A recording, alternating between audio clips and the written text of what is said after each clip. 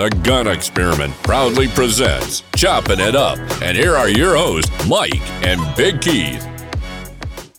All right, Keith, one more time. Let's do it. Yeah, it feels like a marathon this week for us. We've been spending a lot of time in the studio. Yeah, well, we were actually guests on a podcast, which was kind of cool. Yeah, it was long. We were on there for 3 hours. I didn't even realize it. I blinked and I was like, whoa, did we join Joe Rogan or something? I thought that it was like 2 hours, and then I looked like after you left, and I'm like, oh shit, it was 3 hours. It was fun though. Good time. It was a really good time. Yeah. So shooting the shit podcast. Yeah. Hoodlum and Millar. Yeah. So that'll come out in a couple weeks, right? That's what he said. Yeah. Yeah. So when that comes out, we'll definitely make sure everybody out here knows where it is. Go listen to us hanging out with those guys. It was a lot of fun. I'm pretty excited to catch up with our guest co-host tonight. Definitely. So let's get this thing going so we can bring them in. So first off, I want to remind everyone that we do release new content every Tuesday morning. So be sure to subscribe so you don't miss a single episode of The Gun Experiment or Choppin' It Up. And I want to talk about our friends over at Target Sports USA. Their everyday ammo prices are already an outstanding deal. Everyone knows that. But if you want to save some money, check out their Ammo Plus membership. Keith and I are both members of that. And that gets you 8% off plus free shipping on ammo, order priority, and in-stock product alerts. And one more thing, if you plan on attending this year's NRA convention, which is April 14th to 16th, stop by booth 4203 and say hello to those guys over there. Tell them that the Gun Experiment sent you, and they're going to hook you up with some cool swag as well. You can visit them at targetsportsusa.com. And if you're looking to support us, I'd really like to get some more those 5-star reviews. I want to read one of those on the air, make Keith feel a little bit better. Pat on the back. They could talk about you if they'd like instead. No, I'm going to talk about you, how great you are. I like to make you feel good. Oh, thank you. Yeah, appreciate it. Well, if you keep giving me more work to do in the studio, I might not stay. Well, listen, I'm getting all these like guest co-hosts. I could just, we could. You're replaceable, my friend. You are replaceable. Just a number these days. You're just a number. Oh man, as long as your wife doesn't say that, you're okay. That's true. You know what I'm saying? That's true. That would be a bad place to hear that line. Very, very bad. So before we get going tonight, I want to also talk about on-site firearms training. Everyone knows that we train with those guys, and personally, I can assure you that you're going to get top-notch instruction if you go and train with them. But there's a whole lot more. They also bring in the best instructors from all around the country, and they will be bringing in Bob Keller of Gamut Resolutions on May 20th and 21st for a 2-day introduction to tactical carbine and pistol class. So head on over to oftllc.us to sign up for that class and anything else that you might be interested in. They have a huge catalog with tons of things to choose from, so you're going to find something you like, that's for sure. And let's start this thing. Tonight's guest co-hosts are back after a long hiatus and ready to chop it up with us. I'm pleased to welcome Kurt Sills and Jesse Free from Blue Alpha Gear back to the Gun Experiment. Guys, how we doing? Doing great. Hey, we're doing good. Thanks for having us on. So one quick little correction. Actually, Jesse, you've never actually been on. I think we interviewed Kurt, but it really was. It sounded a lot better just to say you both came back. It's true. I am a virgin.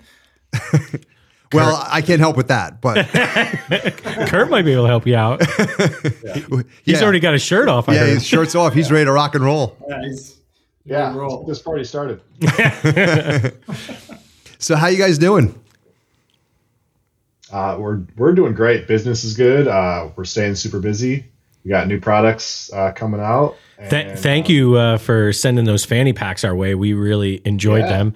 I'm still using mine on occasion. Like I find like weekends, like in the morning when I get up and I don't really want to get dressed. I just like put the fanny pack on and go to the store and look like Alan from The Hangover with the satchel. Yeah, with like your bunny slippers and fanny pack. Exactly. That's amazing. Your best life. Yeah. And hopefully the fanny pack is just slightly looser on your body so that it hangs down a little bit. Well, I'm still pretty. I mean, I've definitely lost. Honestly, good thing I lost some weight because I'm almost at the max. I got a couple inches left, but I can get it to hang a little bit, But so if you don't intermittently fast, you're not wearing a fanny. I'm not even wearing a fanny that day. Yeah. Well, it's funny because Kurt, when I talked to you after getting it and we had a conversation, you were like, "Have you driven around with it?" And I was like, a little bit. And you're like, that's where it's like sweet spot. Oh yeah, that's and the then best I'm like, you're right. Like driving around with it, like just not in your pants and just kind of hanging out is just way awesome. easier. Yeah. Yeah. So major quality of life improvement right there, and worth the purchase alone. Just for driving around, especially long drives and family road trips and all that stuff. You get all the benefits of appendix carry, but with none of the discomfort. And once the only I joked, I think if you heard our show when we were talking about reviewing the pack, I joked that as long as you can, as long as you're committed to wearing the fanny pack. I almost said fairy there. you really did. For wearing the fanny pack, like you have to commit to wearing it. And if you commit to wearing it, you also, the benefit you get is people look at you and they say, no way that guy's carrying. Yeah. Yeah. It's based as fuck. And and honestly, like it really just screams like, I don't care what you think. I'm just going to wear this thing. Yeah. Right. Well, when I first started testing, I started this whole thing as not a fanny pack guy, right? But I'm like, I think this is a good product. So when I started testing it, I was the first couple of days, I was looking around I bet everyone's looking at me. Everyone's noticing me because I have a fanny pack on. I look so different. Yeah. And then pretty shortly after that, I realized everyone is literally oblivious to everything. Yeah. Yeah, that's true. And no one notices me at all. Have you ever tried tried back to normal? Have you ever tried to talk to the person that's pumping gas next to you? They look like you have 3 heads on you. So I don't think they're noticing. Exactly, yes. I don't think they notice that you have a fanny pack on either. Yeah. Yeah. They want nothing more than no human interaction. That's right. They want to go back to their cell phone as quick as possible. Well, I will say the gray one that Mike has, I've seen him wear it with a couple outfits, and it's if you can match your outfits, like my wife tells me I don't do, it looks even less, conspicuous. Yeah. Well, the two things that I noticed. So first off, I should say this. I've said it before when we reviewed it, but now that you guys are on, I was looking for a fanny pack. I wanted to have that option. We both were. I chose the over the shoulder one on my vacation last year, and I hated it. Right. And so the problem I was having was everything was either super tactical with Molly all over it or gigantic. And I'm like, I'm not going to wear a gigantic one. That's just not going to happen. So that was the one thing. And the other thing is once you own it and you kind of style it up a little bit, like you said, match it with some outfits, I kind of like it. It's weird. It's a weird feeling, but I'm like, I kind of feel like I look cool. Now you do have to train with it if you want to be proficient with it. We both found that there's a little bit of a learning curve, but dry fire fixes that pretty quickly. Yeah. And it's the magic of it is it's totally a dry fire thing. You can totally do it at home. It costs you 0 in ammo, and it's just a matter of grab the zipper, give it a yank, pull the pistol. Piece of cake. So you also just released your new battle belts. You want to talk about those really quick? Because I actually, I just wanted to ask one thing on the fanny pack before we moved on. If you decide, if I could get one with another 1.5 to 2 inches, so I could fit my Nighthawk in it, I would be really excited. Okay. Keith's been asked many times for an extra inch. Aren't you, buddy?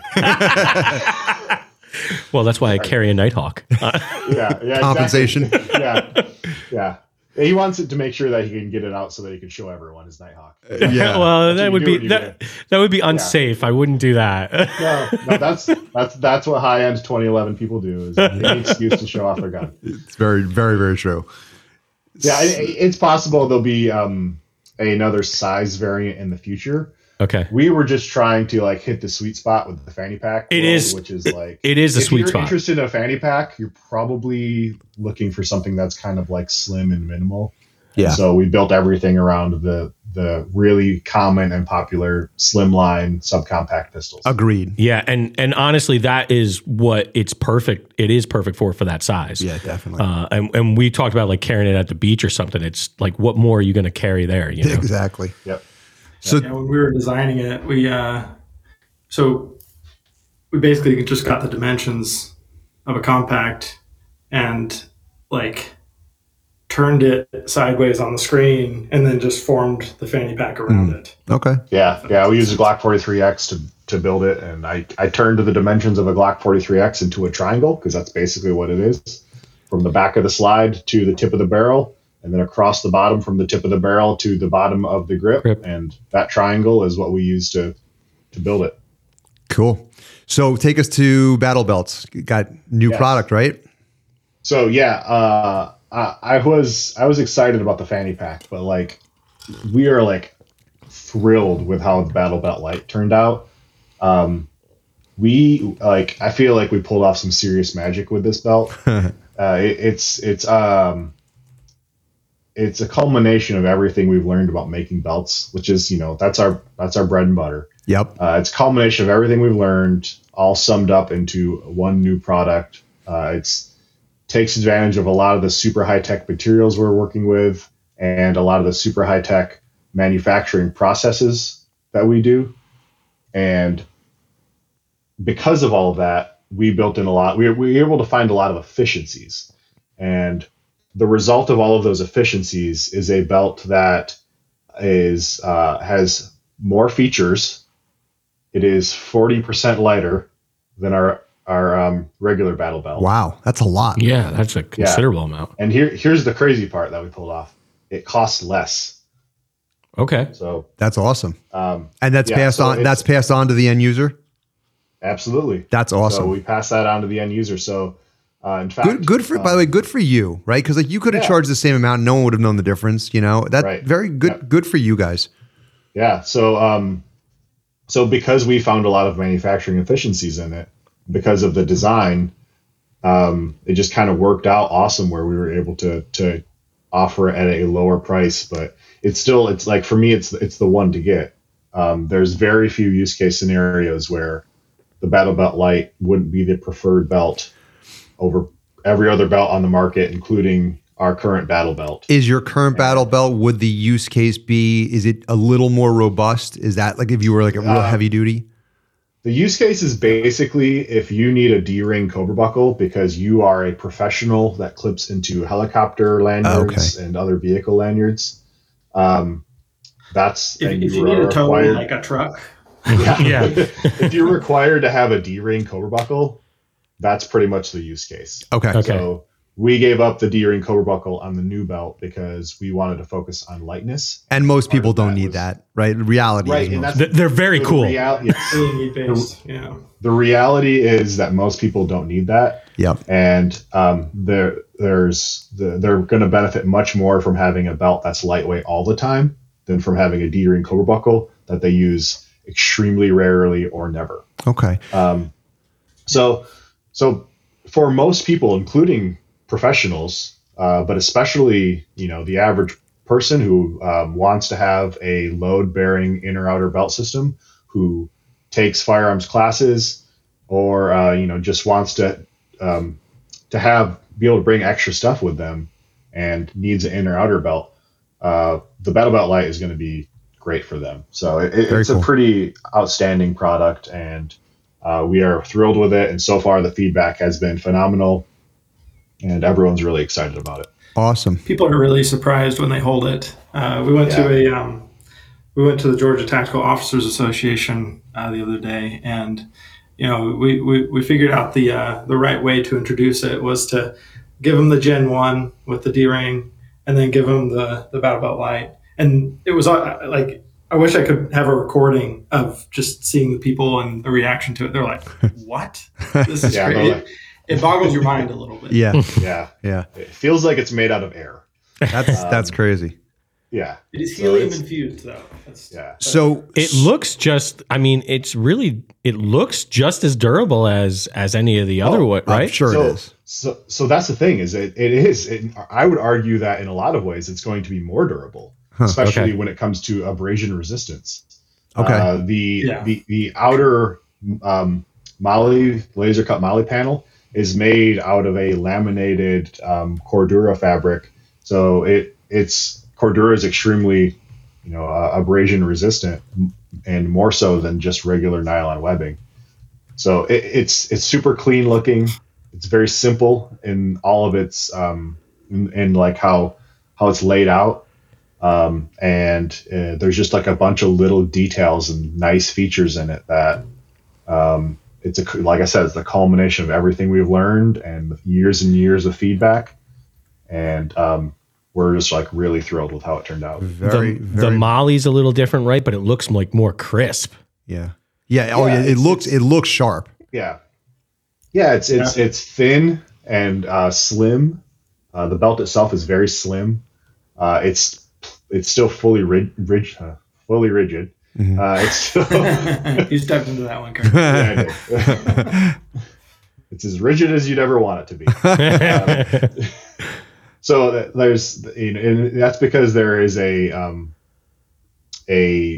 material on the inside that is it's laser cut Tegris, which is a laminated polypropylene. It's 12 plies of laminated polypropylene. So it's like a high tech plastic weaved material that is laser cut, and then that becomes the body of the belt, and then we sew Cordura fabric around that, so there's like a sheath around it. Okay. And then the outer layer is that laser cut 2-ply material that is 2 plies of Cordura together with an adhesive in between them, and it's pretty cool what like the latest in technology and materials can do. It's so a couple things here. It's funny because you hear about soft goods or sewn products, and to some extent, and I'm certainly guilty of this. Like you think to some extent, like, well, what else could there be? You know what I mean? Like how much more could it advance? But you're right, because laser cutting technology and just these different materials really does open up a lot of opportunity, which actually brings me to my next question, which is we're kind of talking about the present, but is there anything on the horizon? And if you can speak to some things that you guys are mulling around, that's awesome. If you can't, what I'd love to know is, in an ideal world, is there a product that you would love to improve or bring to market, whether it be plate carriers or placard systems? Sure. But you have the mic. I can answer that question, kind of being fairly specific and also being too specific about what we're working on. Okay. Our plan for this year is we have a lightweight foundation now in the Battle Belt Light. We also have some existing lightweight accessories that are belt mounted with our tourniquet holder. And for law enforcement, we just released a cuff case that weighs 1 ounce and holds cuffs. I saw that, yeah. Very well. Yeah. Another crazy lightweight. Like the size small is 0.9 ounces. It's like nothing. But it's a fantastic product in what we were able to pull off and how light and abrasion resistant it is. So we have some lightweight stuff that is the belt, and then a few things that are belt mounted.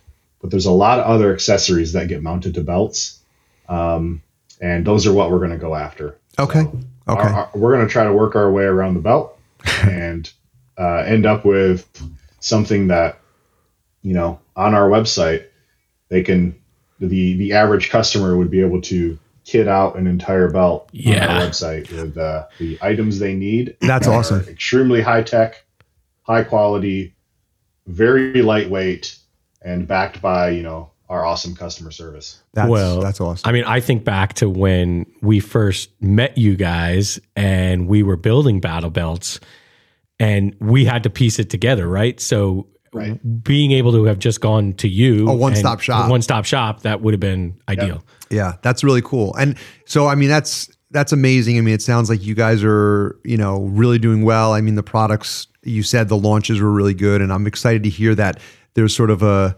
long-term plan here to really build upon that system. It's funny because I was looking through for our show tonight, and I was like excited to have you guys back on. And I came across this article, because speaking of good news, and I'm like, I feel oftentimes in this community, it's like very negative. It's like, what's the new gun ban? Especially living in New York, it's like terrible. You guys are a lot more free where you're at. But I actually came across this article that was, it kind of brightened my day a little bit, because I'm a big believer in like all these initiatives to like ban this, ban that, stop this, stop that. I'm like, why don't we like incentivize people? And there's give a carrot instead of a stick? There you go, my man. And so there's this they're calling it common ground gun legislation. Have you seen this, Keith? Well, I've heard that term before. Many Yeah, times. well, you talk about the specific this article. specific thing. I mean, I've seen it because you sent it. Okay, did you read it? Yeah, I did read impossible. Yeah, it does seem impossible. But so this particular thing is talking about they want to give A tax credit. This is Virginia. They want to give a $300 tax credit for people when they buy gun safes. Yeah. And I've actually long said, I'm like, why don't they offer a Credit for training, Yeah. right? If you want me to be a proficient with a firearm and you want me to be safe with it, give me a credit to train. Yep. And so when I saw this, I'm like, oh my God, like someone's actually considering this. And it's been, the NRA is touting it as a win, which I mean, I wish it was a little more than $300. I mean, it's a start though. it's a start. Have you checked the price of safes lately? I have, Yeah. It's not going to get you much. No. Well, but I'll take it. I mean, I'll take whatever. Yeah, exactly. Yeah. I'll take it for sure. What was interesting in the article was they said that we're not trying to penalize people. We're trying to incentivize people to do the right thing. In other words, it's not you must have a safe.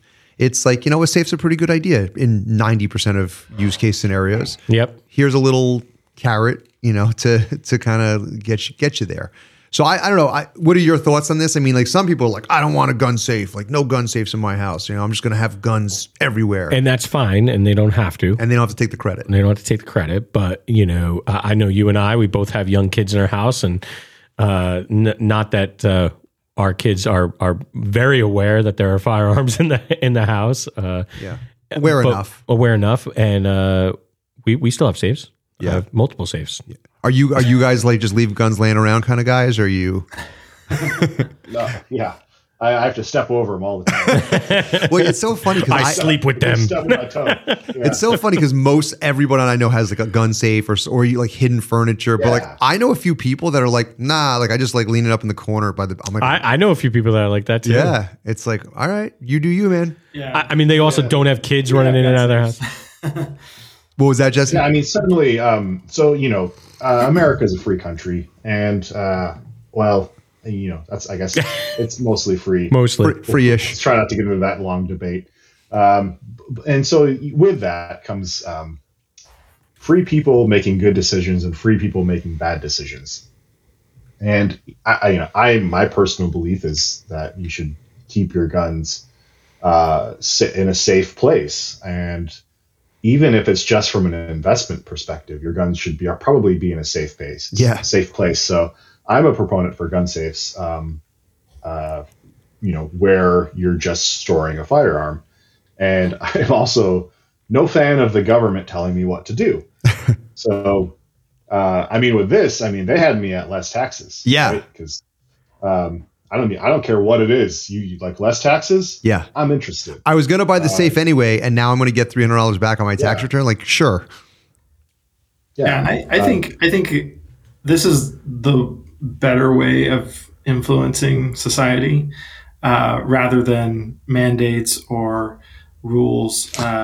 Let's incentivize, what we think is behavior that's best for all of society. Yeah. I think I agree. I think it's incentivizing good behavior, and I 100% agree with it. Well, what's funny about it is like when in New York, because we suck, when they introduced back when the SAFE Act, which is our assault weapon ban legislation, the first thing that happened is everyone went out and bought AR-15s. Yeah. You know what I mean? So it was like guys that didn't even want them, all of a sudden wanted them. And not this is kind of like I'm using this very tongue in cheek and kind of like not real, but you might have someone who has an AR, and if they were like, listen, we're going to give you whatever, just if you want to get rid of your AR, we'll give you $1,000 for any AR you hand in, right? Kind of like a gun buyback, but not like they would have been way more successful. They would have been way more because there's people who are like, I really don't even use this thing, but I paid $400 for it. I could use the $1,000. Like I'll sell it. You know what I mean? Again, I'm not saying I'm not for gun buybacks. I know those listeners are going to kill me on that. I'm just saying you have more of a chance of being successful when you incentivize things than when you like demand things, right? Like no one likes that. 100%. So while we're talking about common sense and common ground, I hate common sense. Common ground gun legislation. We have to go the other way. Yeah, New York has no common ground. So New York, we have I don't even know what she is. You know what she is? She's Assemblywoman. Assemblywoman In Albany. guys, if you're so lucky you live in a free place, she wants to put an ammo tax legislation in. And so it's an excise tax that the money would go towards community-based programs, which sounds lovely. And community-based programs, it sounds awesome. Yeah. The tax will depend on the size of the bullet. So people like me who like 45, fat and slow, I'll get to pay a little more. But don't worry, it's just a couple cents. She says if you buy 50 rounds, it'll be just a couple extra bucks. It was 2 cents to 5 cents. 22 caliber was 2 cents. Everything else was 5 cents. And it was like on a box of 50, it's only a couple bucks. And I'm like, but I buy cases of 1,000. And I cannot believe if you read the article, I cannot believe that she is quoted as saying this, and I am open quotes. So it's not a huge tax, but another disincentive to arming up, end quote. Yeah. I cannot believe she actually says that. Right. She said that. She said that. She said the thing. Yeah. And it's like, what? Supposed to be unsaid. Yeah. Well, I don't understand. Like, like criminals are arming up, and I don't understand it. Like, what about us that aren't criminals that are, Well, first off, what are your takes on this, guys? I am the criminal, right? Yeah. What are your takes on this, guys? So, I mean, this is literally the opposite of the thing that we were just talking about. It was such a good parallel. It was crazy. Literally, like we said, this is an incentive, and now we're like, this is a de-incentive. Yeah. And this is one was a tax break, and one is a new tax. And one of the reasons I don't like taxes in the first place is the government takes money from competent people who are going to have make their own decisions about their money, and then the government's like, you know what, we have a better idea of what to do with your money. She says that money. She says that too. She says the best way to raise that money is from the violence itself. Who says it's violent? Right. This is. I'm like, wait a minute. Buying ammunition is violent? In all fairness, there was a Republican, there were multiple Republicans. There was one, and he brought up a great point. Yeah. It's the one I would have brought up, which is you're charging the people who are doing no wrong to pay for the people who are doing wrong, right? Like the criminal is stealing a box of ammo. It's instead of the 80-20 rule, it's the 5-95 rule. Yeah.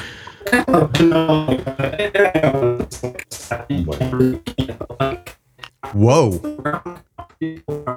Uh-oh. Jesse, you just turned into a robot. It was really cool. It was really cool. I was like, wow. Is Jesse with us? I am here. Oh my God. Okay. I am not editing. I am not going to edit that out, by the way. That is staying. Yeah, but just say what you said in your real voice. No, it's terrible that you guys finally found out that Jesse has been AI this whole time. Yeah, you can just call me Data. So no, I think it would be an interesting stat to see. It's not practical, but like, what's the round counts of people that are actually violent? I can't imagine. Great point. A ton, Great point. A lot of those. So you are taxing. Literally, you're taxing safe people. You're taxing the wrong people. I mean, in all fairness, I buy a case of 1,000. I buy a case of 1,000. Like, there's no way you need 1,000 rounds for a drive-by. Like, you don't need that. No. A lot of those guns have mixed-matched ammo in them in the first place. They got like 380, and like it's all just shoved into the magazine. Yeah, they're like, oh, that's close enough to the size. Oh my goodness. But also, 1 millimeter, 10 millimeter, 9 millimeter. All right.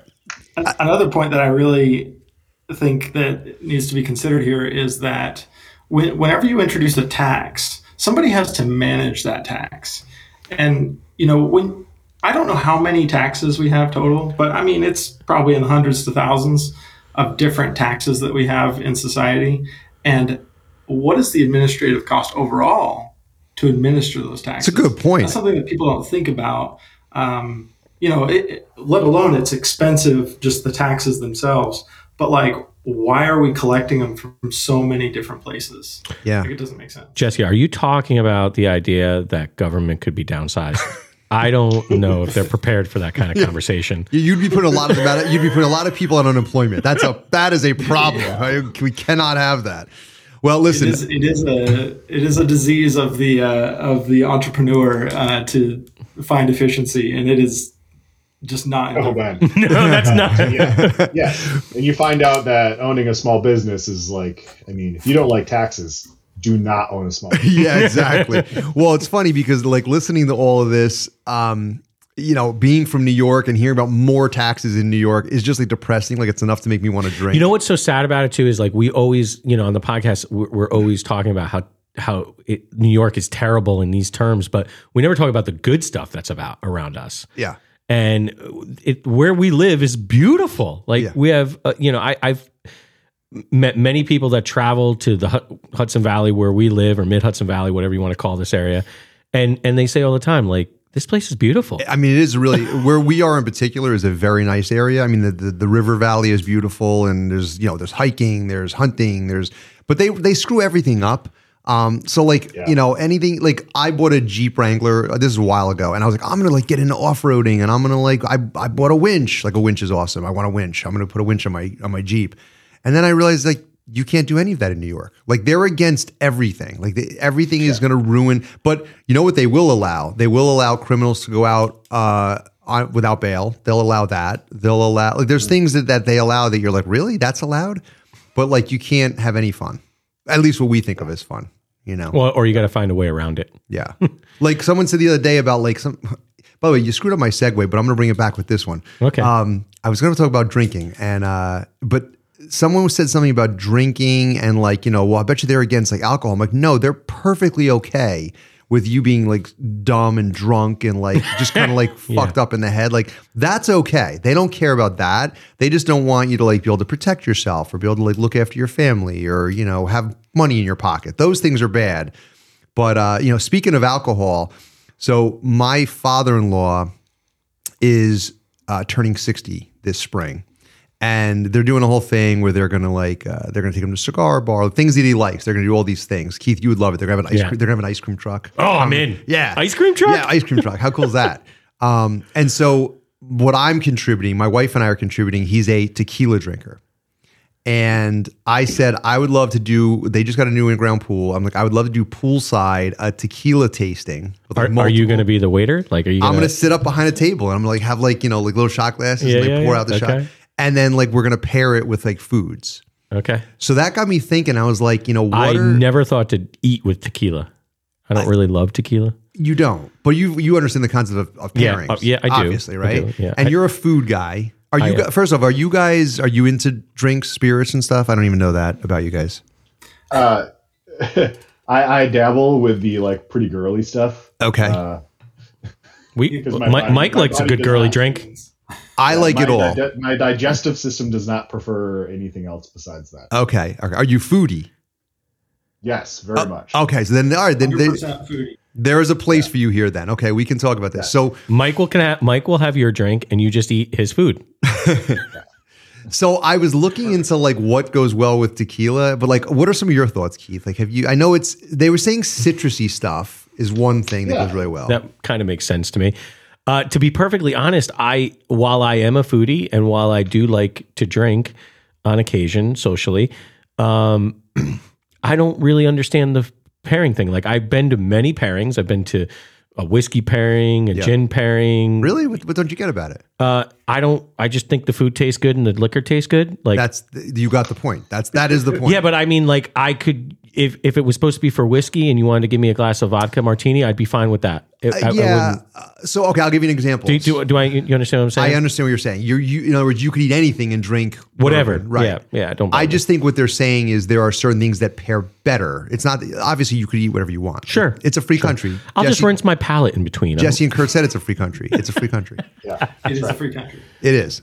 But so I wanted to throw you some ideas by you, and I want to hear some ideas if you have them. Okay. So the one that they talked about was like citrusy. So what we were thinking like little mini like key lime pie to go with tequila, like lime, right? Because lime goes citrus, with tequila. sure. Okay. That's good, right? Okay. Yeah. I like that. That's like the dessert course, but yeah. Yes, exactly. There's a lot about of dessert every good drinking meal? You start drinking and with food, and then you end drinking with food. Correct. So yeah. What about like a good taco dip with like heavy lime or heavy. Definitely some taco stuff, right? That definitely goes the whole Baja kind of thing. I mean, I feel like that might be stereotypical to say tequila is Mexican food. It's in the article. Oh, okay, it's in the article. It's in the article. I mean, I don't know if that's woke. I mean, if it is, like, that's where it comes from. Yes, it's very true. It's very true. It's like saying Miller Lite is American is a stereotype. I'm thinking. It really is. I'm thinking of. I saw this YouTube video of a guy walking around with a sombrero and like one of the ponchos. Yeah. And he was walking around a college campus and was like, "Does this offend you?" And everybody on the college campus was like, "Yes, that's offensive. You're That's not so Mexican. crazy. You don't know your culture." Yeah. And then he goes to little Spanish town or wherever it is in the city, and he's like, "Do you like what I'm wearing? Is it offensive?" And they go, "No, we love it. It looks great. Well, that's like when I was in New Orleans. When I was in New Orleans, there was a guy, we were waiting on a tour, and he goes, "Hey, does anybody want tamales?" And we were like, "What are you talking about?" He goes, "If you like tamales," which, by the way, I do really like tamales. He's like, "If you like tamales, that guy down there is the tamale man, and they're the best tamales." And we missed him because he was far away. And later that night, like I was drinking and I was just wandering around New Orleans, and like in the distance I hear, "Hey, you want a tamale, baby?" And I was like, "Yes, I do." And there's nothing wrong with that. Tamales out of a trunk is like that's What's He literally had a cooler bag that he rolled around New Orleans. That's one of your pairings. You get a trunk. That's the best place to get tamales. Yeah. You get a trunk. Tamales. Trunk tamales and tequila. Like I would go to that party. What about this one? So this one's a little bit odd, but I think it could be good. Peanut butter, banana, and bacon sandwiches. I say fine. Try it. I told you I'll eat it and Anything? drink and drink some tequila. All right, so Kurt, you said you're a foodie. So what is your suggestion? For tequila, I would do like a ceviche.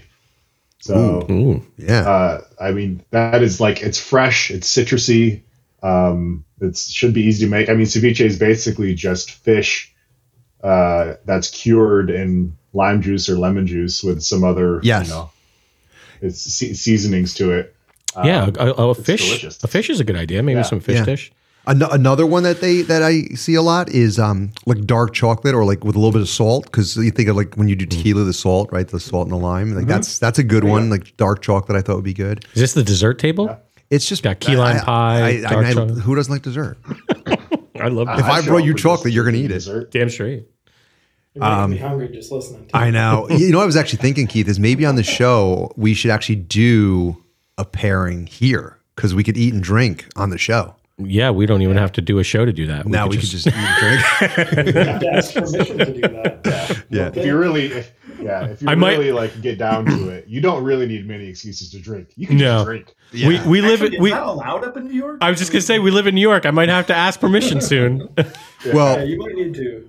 we've established that you guys are more free. For those that don't know, you're in Georgia, right? Both of you? Yeah, we are just southwest of Atlanta, but not so close that I tell people that I'm from Atlanta. Very, very good. There's enough of a buffer where we're So- not Atlanta. I always say, like, people are like, you're in New York and like, blah, blah, blah. And I try very hard to sort of speak nationally and not just be the New York guys, because I don't want to be from New York, let alone like be the New York guy. Like, I don't want to be known as that. Yeah. But I always say all the time that like if you're in a more free state and you're kind of listening to us and being like, oh, they're just talking about New York, like I don't need to listen to that. Like, no, you really do need to listen to it, right? Because we're the cautionary tale. That's kind of my line. Yeah, it's why you listen to people who escaped communism. Exactly, right? Yeah. It's like, sit down and listen. Yes. So I don't want to. Go to Miami and you'll hear them. I mean, the politics is very different there.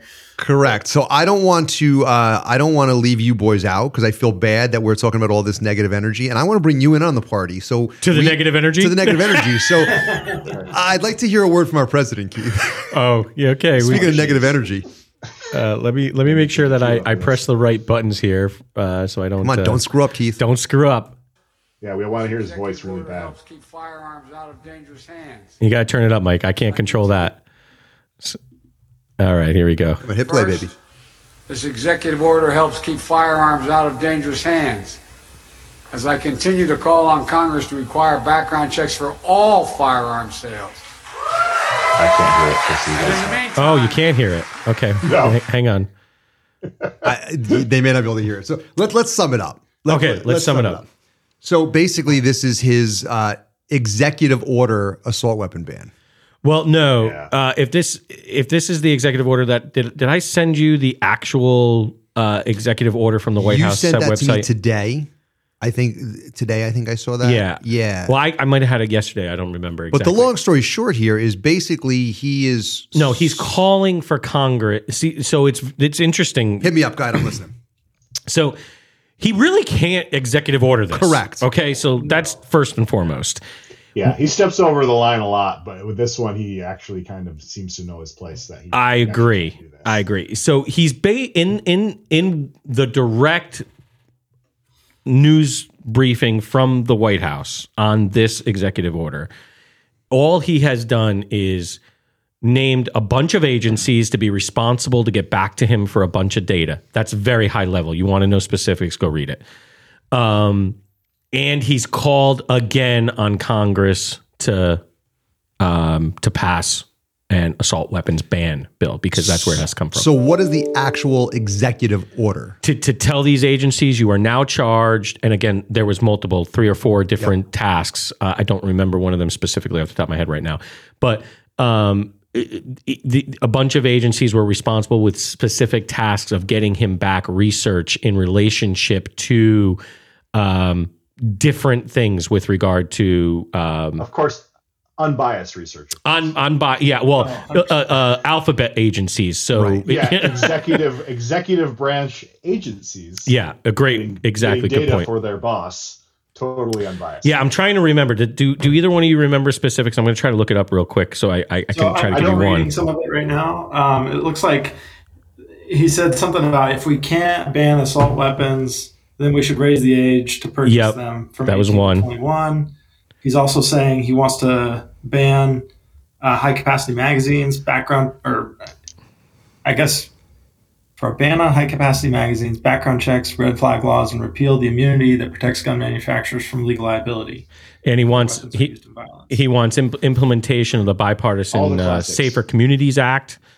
And for that, he's asking the Attorney General, the Secretary of Health, of Human Services, Secretary of Education, Secretary of Homeland Security, each submit a report to the president within 60 days of the date of this order describing what actions their respective agencies have taken to implement the act.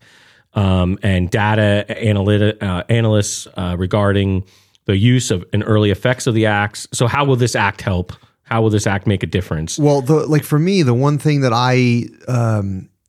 anytime this kind of thing happens, they're talking about how he's like days away from basically saying he's going to run again. And to me, this is one of those like real like feel good, like let me show you what I'm doing. It's definitely like posturing. It's lip service. It's all lip service. This one seems to have it's the legal equivalent of pardoning a turkey. This one, exactly. Yeah. Oh my gosh, this one you'll really love. Section 3, additional agency actions to reduce gun violence. The Attorney General shall develop and implement a plan to clarify the definition of who is engaged in the business of dealing in firearms and thus required to become federal firearms licensees. In order to increase compliance with the federal background check requirement for firearm sales, including by considering a rulemaking or as appropriate and consistent with applicable law, prevent former FFLs whose licenses have been revoked or surrendered from continuing to engage in the business of dealing firearms, publicly release to the fullest extent permissionable by law the inspection reports of FFLs, dealers cited for violations of the law, support efforts to modernize and make permanent the Undetectable Firearms Act. I mean, and the list goes on. But it's really all things that, as the executive branch, like if this is what he wants his agencies to do, I guess I don't have a problem with it, but it's not anything that we should be excited about, or even gun control people shouldn't be excited about. It's nothing. It's a nothing. It's a big nothing burger, right?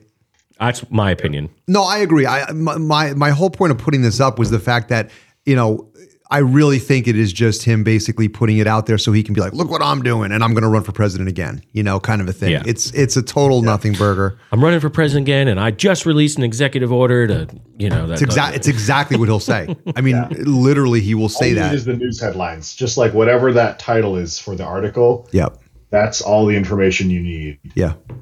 He just needs to get that out there that he's trying to, stop all these evil guns. Well, look at that. You guys are safe. You guys are safe in Georgia. Yeah. Yeah, you guys are safe in Georgia, though. I think this won't touch you. You'll be fine. I mean, there's a lot of I don't know. Our state's getting pretty purple. Is it really? Well, yeah. I mean, the last election, right? Definitely. Yeah. Which is, I think, which is a good reason, I guess, to let your listeners know that getting involved locally. I mean, the most powerful politician that can influence your life for the better or worse is your sheriff. 100%. See, it's so weird because here, like, I feel like the sheriffs don't have that power. Like here, like the state police, kind of like they're the. I disagree. I mean, our sheriffs are always the one to come to our defense. Who are you going to get pulled over by? That's what I'm saying. Answerable to the people and to the Constitution. No. But so let me explain what I mean by that. So if you're in like a real rural part of the country, your sheriff is not king, but your sheriff runs the law enforcement. But for us, decides what to enforce, for sure. Right. But where we are, the sheriff, I mean, they're certainly tasked with jobs and they're certainly in law enforcement, but like there are way more state troopers going around and they are the ones who will ultimately do what the governor says to do. Right. The sheriff. They are the ones who have the possibility of becoming the jackbooted thugs. Exactly. Of tyranny. Right. And if you're in a community where they're not around as much as the sheriff is around, I totally agree with what you're saying. But if you're in a community where there's way more troopers. Are state troopers, I mean, I kind of thought that was mostly highway stuff. It depends on the state. Yeah. Depends on the state. I think, Jesse, around us, it is highway stuff. Yeah. But that's because we have a more robust city and county police force. As you get more rural, I think it becomes more state troopers. Yeah, I mean, it changes quite a bit. Not the more dense the population gets, then you end up with like the city council controls the city police department. Yeah. I think for New York, they are the New York is very top heavy when it comes to I guess government. Like, definitely. The state is very powerful. Yeah. Unfortunately. It's still very true though that if you want to like actually make changes, like when people feel like they're just like a drop in the bucket or a small fish in the big ocean as far as political activism, what Jesse said is totally true. Where like you can get involved with your sheriff and you stand a really good chance to actually talk to him. Oh, definitely. Yeah, that I agree with. There's a lot of actual influence that can be had there. Well, because they're elected. They're elected, not. Yeah, and they're elected by not that many people. Yeah. Yes. I mean, yes. The elections for a sheriff, I would say, are in the thousands, and it's rarely above. I mean, maybe above 100,000 sometimes. I mean, it depends on how big your county is, but like the amount of people that vote is just not very many. So, that certainly can be influenced. My experience in our state, and this is not universal, I've had exceptions to these rules. And Keith, you could tell me your experiences, but I've had very good experiences with sheriffs. Keith and I got pulled over by a very small little town department. We were driving back from the range, and I didn't have my inspection up to date or registration, and I was very negligent. And he pulls me over, and he comes up and he says, typical stuff. Where are you coming from? Yeah, and he goes, "Where are you coming from?" And I said, "Well, we're coming from the gun range up the road." And he goes, "You got any guns on you?" And I said, "Lots." And he kind of like jokingly he goes, gun owners. Yeah, he jokingly like reached for his gun, like, "Oh, put him up." And I was like, "Okay." And then he said, gun owners. He goes, I can't give you guys a ticket. He goes, you might be my backup one day. Yeah. And then he was like, what do you got in the car? What do you got in the car? And I was like, I got this. Keith's got that. We got this in the back. We got, he was like, who's asking? Like, is it the cop asking or is it you asking? Yeah. I was a little embarrassed to mention the brand of my 1911 in person. It's one thing to mention on air and on the mic, but this cop was like, I was like, oh man, if I say it, is he going to think I'm bougie? Like, no way. And the best part was he was like, where do you get your ammo from? He's like, where can I get one of those? Oh, wow, you have that? Where can I, like, he was asking us all these questions. It was kind of, it was cool, but it was kind of comical. Like, we became the experts all of a sudden. Isn't it interesting to think about how certain law enforcement in certain places can just make the mere existence of guns seem like it is this big threat to their lives? Oh, yeah. And then there's the actual law enforcement who's thinking practically and logically that, like, the average person doesn't want to hurt me. Right. And this inanimate object is not dangerous to me unless the person that has it is dangerous. Like, they can behave so differently about firearms. I mean, well, that just comes down to, I mean, it's a humbling fact is that it's all just American human being citizens that have these jobs, and they all vary in their opinions, right? And it's where we are, where we live, for sure. Which I guess is okay. I wouldn't mind that so much if at least they all followed the rules the same, right? You can have your separate opinion, but if the rule is this, then whether you're Well, I mean, it's proof that, like, because not all of them are, like, terrified of every gun in existence, that maybe that it isn't as bad as some of the other guys say it is. Right. The actual firearms themselves being a massive threat. Well, the reality of it is, I mean, first of all, they do have a dangerous job. There's no doubt about it. They have to always be vigilant that that's a thing, right? And, I was... Tonight, it was a change of plans on you guys, so you probably don't even know this, but my wife actually forwarded me this article. This was a while ago, but did you hear about this Rainbow Six 9/11 call? Because I added it to the show, but I hadn't heard about this. It was back in, like, I think January, where cops responded to a guy on a phone saying, "I just killed 2 people." But what had happened was it was a kid in his basement playing Rainbow Six, and he... very common to be like, I just killed 2 of you or whatever. And he butt dialed the police. Oh, no. Yeah. So he butt dialed 911. And as that's going through, he's going, I just killed 2 people. And then he realized that he looked at his phone and he realized that it said 911. And he was like, guys, I think I just told 911 I killed 2 people. And then all of a sudden he gets like, he like looks at his window and there's like 4 cop cars, and he's like, I don't know what to do. Like, he's like, I can either stay in and, like, they might break my door down, or I can go out with my hands up and, like, what's the worst that could happen? So he goes out with his hands up, and it all gets captured on his Ring phone, his Ring doorbell. And he walks out and he's like, no guys, like, I was just playing a video game and I accidentally called 911. And they're like, we're gonna need to verify that. They're like, we need you to come towards the cars. And then it says later in the article that they were really cool. They did need to verify a few things. Obviously, that he was home alone and there was no one in danger. But he didn't bury the bodies quickly. Yeah, the best part was one of the cops, I guess, also plays the same game, and he was like, what character do you use? And the kid was like, I don't play it, so I don't know the names of them. But he was like, I use this character, and the cop was like, me too. My favorite. My favorite. Yeah. So well, you also you missed you didn't tell, like, I thought was one of the funniest parts was how he discovered that he had dialed 911.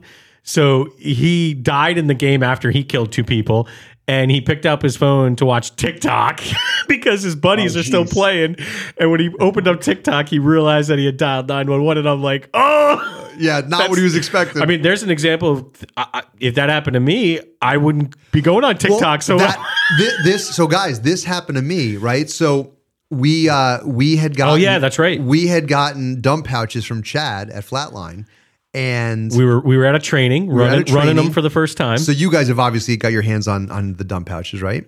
Oh yeah. Yeah. So you know how in the dump pouches it has like the elastic that you can put like a magazine in, or you could put like a pen inside right? of it. Yeah. So I was like, oh man, these are perfect. And my phone fits perfectly in it. So I wedged my phone in, and we're at this training, and our wives both knew that we were at this like live fire training course, low light, which was a little. Was a low light. It was a little. We were both telling our wives how intimidated we were. Like, we're gonna go shoot like guns in low light. Like, we're like, I don't know. No, I'm not. That's not my strength. I'm not too good at it.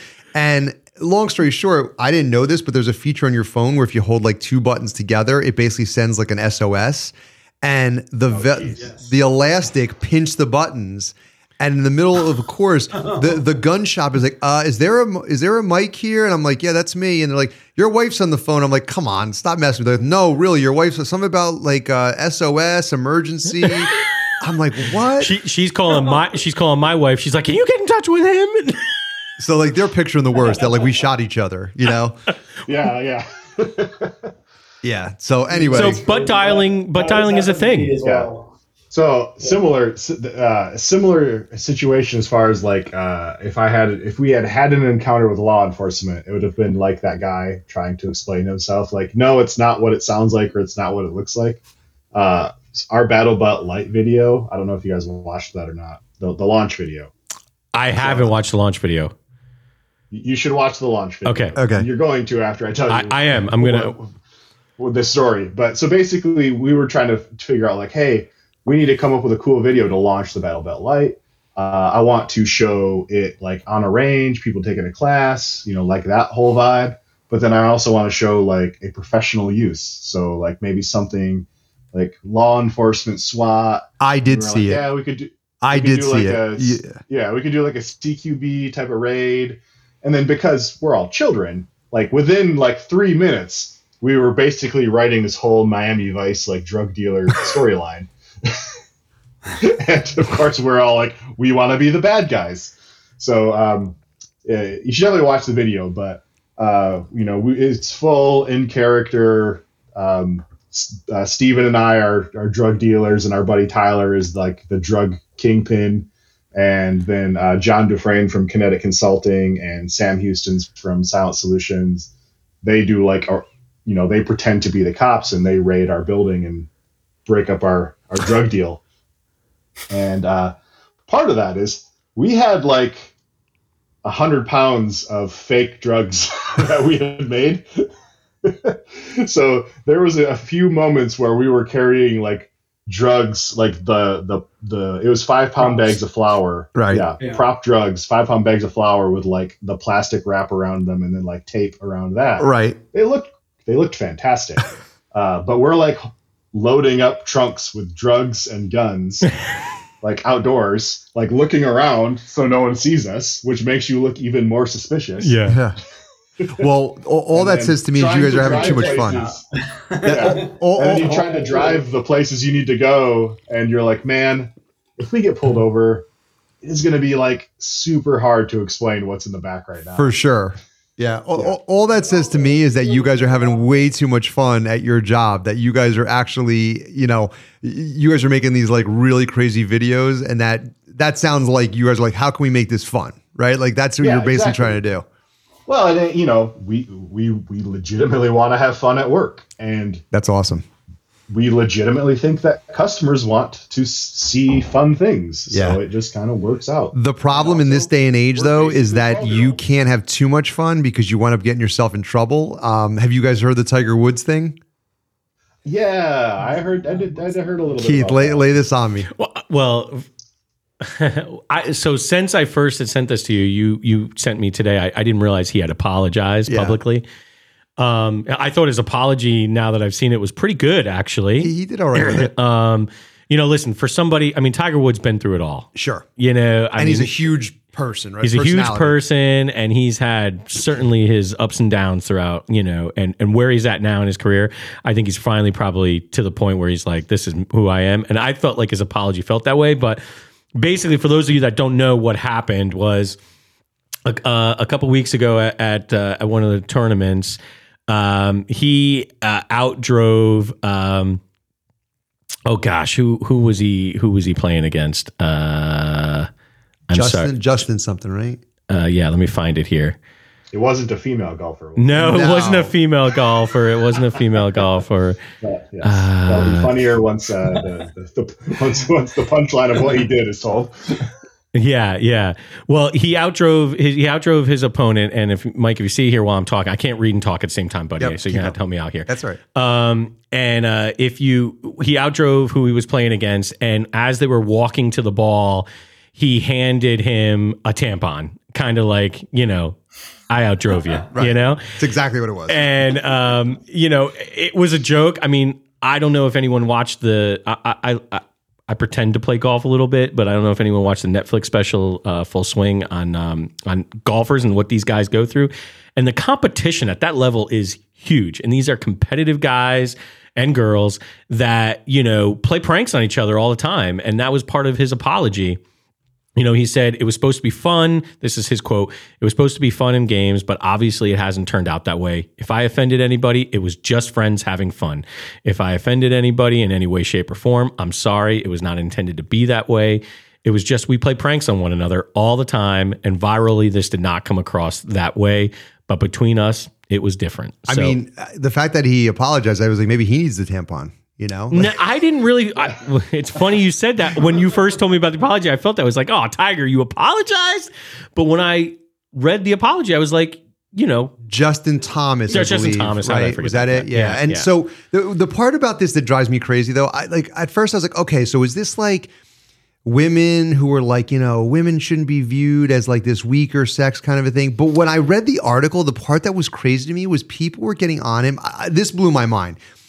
People were getting on him about, does he realize that there's a tampon shortage and that you gotta be kidding. No, I swear to God, they were like, dude, it was expired. He picked it up out of the vending machine in the pro shop. Like, it was so wild to me so I'm like, you guys are having a lot of fun there and you're doing like fake drug deals. I mean, you gotta be careful, I don't know that he picked it up out of a vending machine in the bathroom, but think about the fact that he knew he was going to outdrive him. Right. He packed it in his bag just in case I outdrive him. I'm going to wait.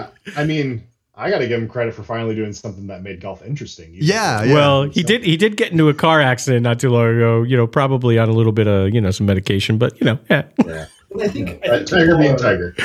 I think people are getting tired of the wokeness reaction to stuff like this, because I think I think that they continue to overplay their hand, and most people are not woke. I got news for you. Right. Most people are not woke. Most people don't find this offensive. Most people have a sense of humor. It was a joke for his friend. It wasn't for you. You know what I mean? Yeah. Like, mind your own business. Yeah, he didn't like wave. I saw the picture. He didn't like wave it around in the air. No, it was very subtle. Like super discreetly hand it. Yeah. I mean, if he was trying to do something obscene on the golf course, then that might be a little different. But like, this is not that. This is very common practice on the golf course. Like making fun of each other when somebody makes a mistake. His off topic.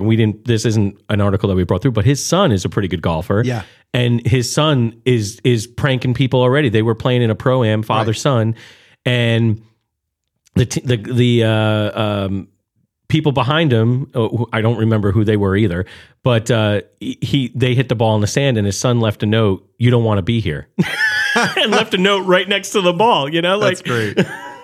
Well, I'm reading from the article here. Personally, I wonder if Tiger Woods knows we're dealing with a national tampon shortage. Has he ever heard the term period poverty? According to a 2019 study by tampon maker Always, 1 in 5 girls in the U.S. has missed school due to a lack of period products. Maybe Woods has some extra. It's like, come on. I mean, like, it was a joke. That's such a stretch. Yeah, that is a huge stretch, and it's honestly, it's my eyes roll so far in the back of my head when I hear that. Like, that makes no sense to me. Well, and I end up being kind of a fan of Tiger Woods in the end. Yeah, I'm going to come out and say it. When I first saw that he did it, I laughed out loud. I was like, "That's hilarious." Yeah. Well, and that's the thing. Actually, I'm kind of like, that's a good idea. Yeah, I mean, like, can't we just have a little bit of fun without everything being something that could insult someone? and the part that they're missing about this, it's supposed to be fun, right? That's the part they're missing about this is like the level of commitment that any of these pro golfers make, week in and week out. Like, they don't get paid unless they make the cut, you know. And these guys are practicing day in, day out. They're at the top of their game. They're at the top 1% of golfers, and they're getting in each other's heads, and that's like what's more competitive than that? Well, this is funny. So a friend of mine the other day, we were talking about like this kind of stuff, and a friend of his has a job where like it's professional setting, and at his job he has to sort of toe a line. He has to make sure he's professional like anybody else, right? And he has to sort of say the right things and be a little more PC. Reserved, yeah. Yep. And so they were talking about some topic. I don't even know what it was. And his buddy was like, when women have these issues. And he literally looks at me and he goes, are you fucking kidding me? He goes, you're not talking to your board right now. You're talking to me. Do you want me to show you your text messages from college? Like what are you talking about? Like, drop the act. It's like there's a time and a place to be professional. There's a time and a place to sort of like toe the company line. And there's a time and place to like let loose and just, make fake drug deals. Yeah. Exactly. Yeah. You know what I mean? So Keith, do you want to, we talked about it a while ago. Do you want to talk about this Visa, MasterCard thing? So a while back, if everyone remembers, we talked about the International Organization for Standards creating a new merchant code, I think is the best way to describe it. Merchant codes are attached to everything that you purchase with a plastic, with a debit card or a credit card. If you go to Walmart or a gas station, whatever, they have their own individual merchant codes. So they wanted to create a merchant code for firearm dealers or for places that sold firearms and firearms related parts. And, this was a pretty big thing and everybody was on board with it. And then all of a sudden, Visa and MasterCard, American Express, they were the first ones to come out and say, yeah, we're going to do this too. Well, there's been an update and Visa, MasterCard, and now Discover have all paused implementing this merchant code going forward. And part of the reasons that at least MasterCard and Visa are both being quoted as commenting on the reasons for the pause. I'm summarizing here, but basically they both have said that the reason for the pause is that there are a lot of states that are moving forward, advancing bills that will not allow this merchant code to be used, some of the freer states.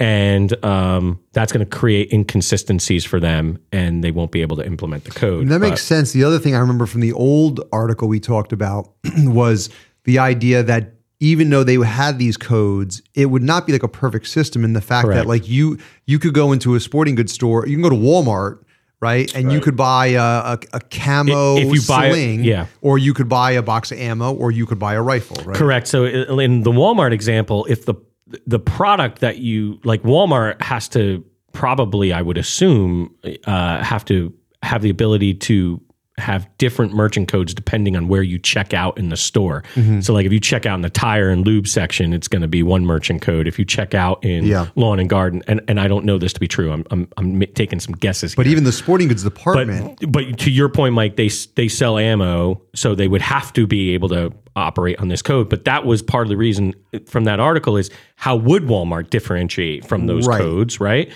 And then the other part of it is like you just go to, I'm going to pick like Cabela's, right?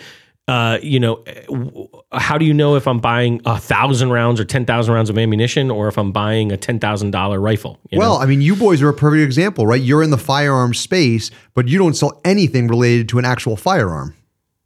No, we don't. And we have all kinds of problems that exist throughout the firearms industry just because we're associated, even though we don't sell, any firearms or firearms accessories. In relationship to like being able to charge people with credit cards, like do you have problems with that kind of stuff? Well, I mean, we did bail from Shopify after they made their announcement and started kind of like bullying people. Mm-hmm. But most of our issues is with marketing, social media marketing, where that sucks. We just get blanketed in with like whatever. So like our Battle Belt Light, we have been trying for 3 weeks now to run ads for the Battle Belt Light on Facebook. These are white background photos of just a belt, and they're getting denied for weapons. That's crazy. It's crazy. You know what's funny that you say that is so. There's a way for you to Keith does not do social media, so just so you guys know. So I'm explaining this more to him than you guys. So there's a way to go on your account and see like what photos have violated their terms, and they're giving you the opportunity to like remove it. But the problem is, from people I've talked to, is if you remove, like I got flagged for one, it was a picture of my shadow systems. And they're like, it violates our policy. And I'm like, okay, but people are like, if you remove that, then they'll put 5 more up. And then if you remove those 5, they'll put 3 more up. And so I was like, I'm just leaving them. Like, whatever, I'm just going to leave them. But meaning like if you acknowledge that they're right and you remove the photo, they're going to say, oh, well, there's a couple more we don't like. They're just going to take you down the rabbit hole deeper. But what's funny about this is I put a post up the other day. I don't remember what it was. It clearly violates their policies because apparently your battle belts do. Everything does. But what's funny is the first thing they said was, would you like to run an ad on this? And I've had this happen before where I'm like, yes, I'll run an ad. Then they deny the ad and I can't get my money back. Yeah. Ooh. There's no recourse. There's no one to call. I can't call and say, hey, you denied my ad, or call Mark. Boost this for like $15 and you pay the $15 and you can't get it back. Yeah. Yep. Dang. There's one ad. Listen to this. Listen to this. There's one ad. I ran a contest. So all it was a like text. It was text explaining the contest. I boosted it. I paid like, let's just say $50. They ran $25 of the ad. And then they said I violated the policy and it froze the other half. So I have this $25 credit, but I can't like unfreeze it. I can't like, they won't let me apply it to something. It's the weirdest thing. And I'm like, I don't even know how to get my money back. You got to call Mark. You got to send him a message and get into the virtual world and say hello. Yeah. Well, the other thing that I think. Oh, I'm sorry. Go ahead. No, go ahead. I think that Facebook responds to lawyers, and that's pretty much it. Because they have no like customer service at all. Yeah. No. It's ridiculous. Well, they're if you laying. want something done, you basically have a lawyer write something up and send it to them. They're laying everybody off. So one other thing I wanted. That's true. Yeah, there's seriously nobody there now. One other thing I wanted to talk about on this, MasterCard. Well, it's not MasterCard Visa. It's this merchant code is the best way to describe it. Really. I wanted to say 2 things, really. I guess one, just to clarify for everyone, just so if you're talking about this, in a group setting, make sure that this will make you sound smarter. I like it already. The merchant code was developed by the iOS, the International Organization for Standards. That's the organization that creates these merchant codes for everything. Visa card and MasterCard and Discover and American Express, they did not create the code. They were just using the code if it was available to them, right? So they're not the bad guys here. Not entirely. I mean, I do think they're flip-flopping a little bit to try to please everybody. They should have just come out from the beginning and said they weren't going to do it. But let's look past that part, right? We'll look past that part just to make sure that everyone understands that it wasn't them that developed this code, right? And the other part that the second thing that I want to remind everyone, and it's in this article too, and it's quoted, is remember where a lot of the big push from this was coming from. And it was, anti-gun activists and some individual banks, one of them being Amalgamated. Can I say that right? Amalgamated? Sure. I think that's Amalgamated. Amalgamated. That's it. Amalgamated Bank in New York, believe it or not, right? I feel bad that this is one of those New York episodes.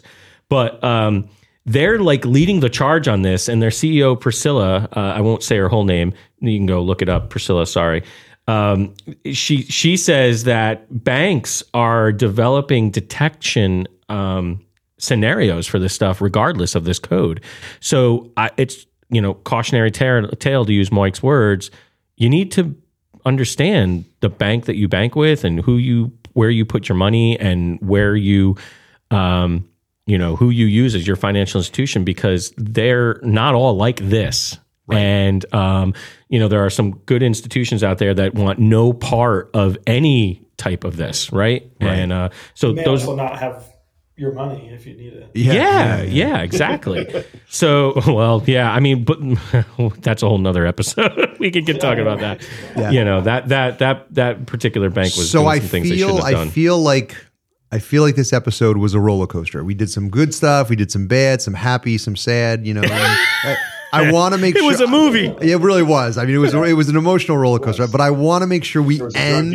Yes, there was a gun. I want to make sure that we end on a high note here. So I don't know what the weather's like down there. I'm sure it's a lot nicer than here. But we have been going through a mild winter here in New York, and then all of a sudden March hit and we are getting hit with snow, and we're getting like, it's supposed 50 to be degrees, 50 tomorrow. Then it's going to be like 35. Like it's just up and down, like this episode, up and down. Yep.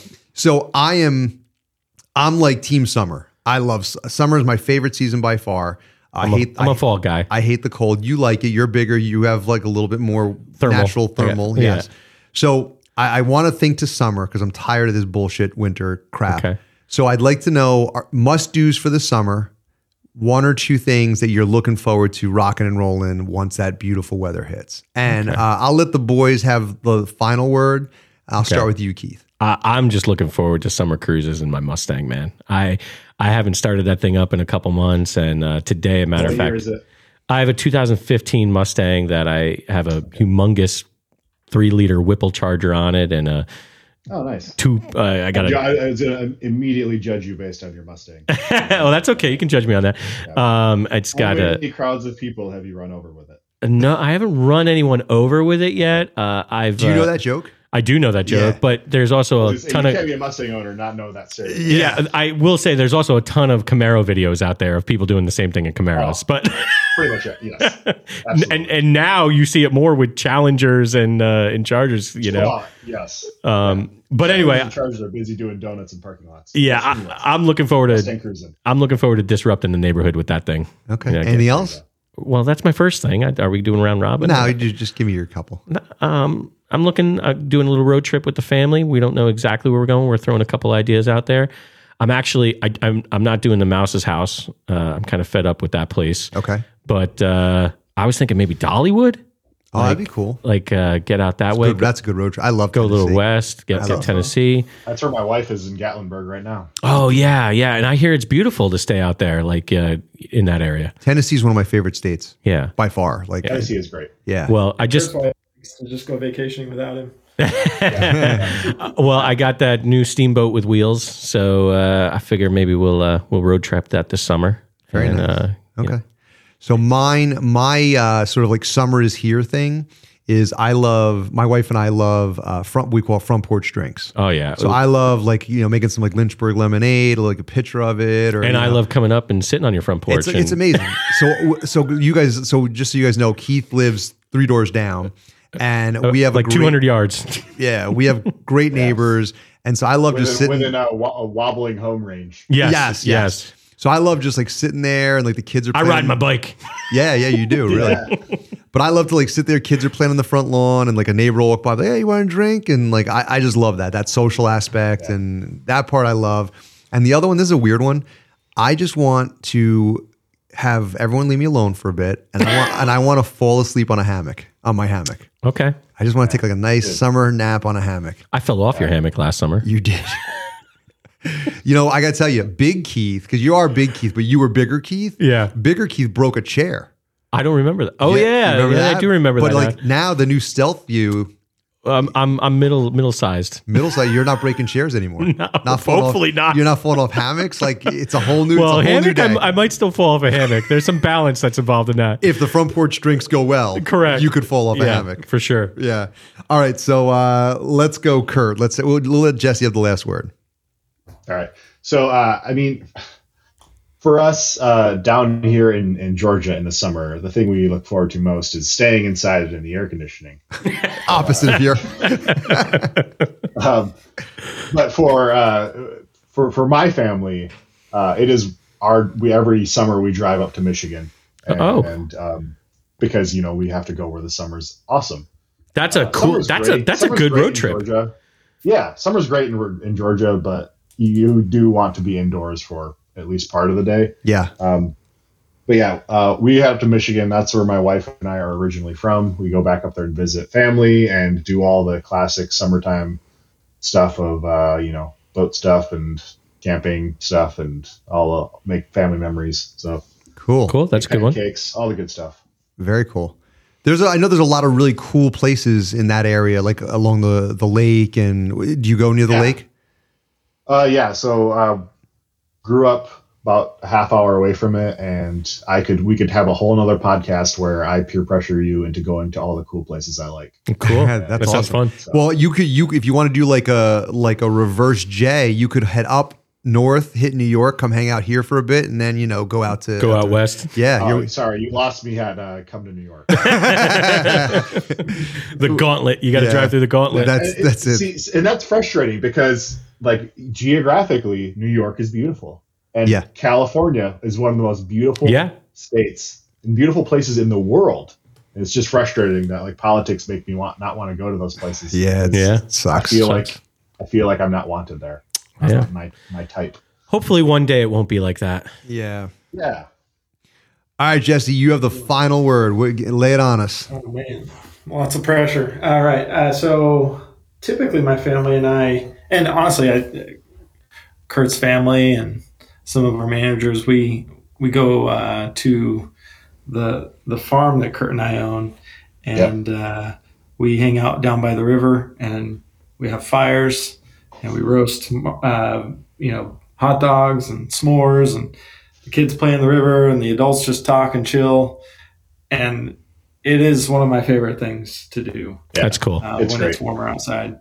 Also, because the wife and kids love it so much, and I don't mind it either, but it's a lot more work for me, taking the boat out on the lake and, just having fun for a day.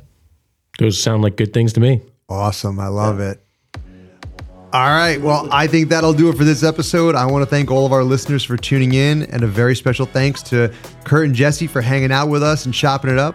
If anyone out there has any opinions or thoughts on tonight's conversation, feel free to reach out to us on Instagram or Discord and let your voice be heard.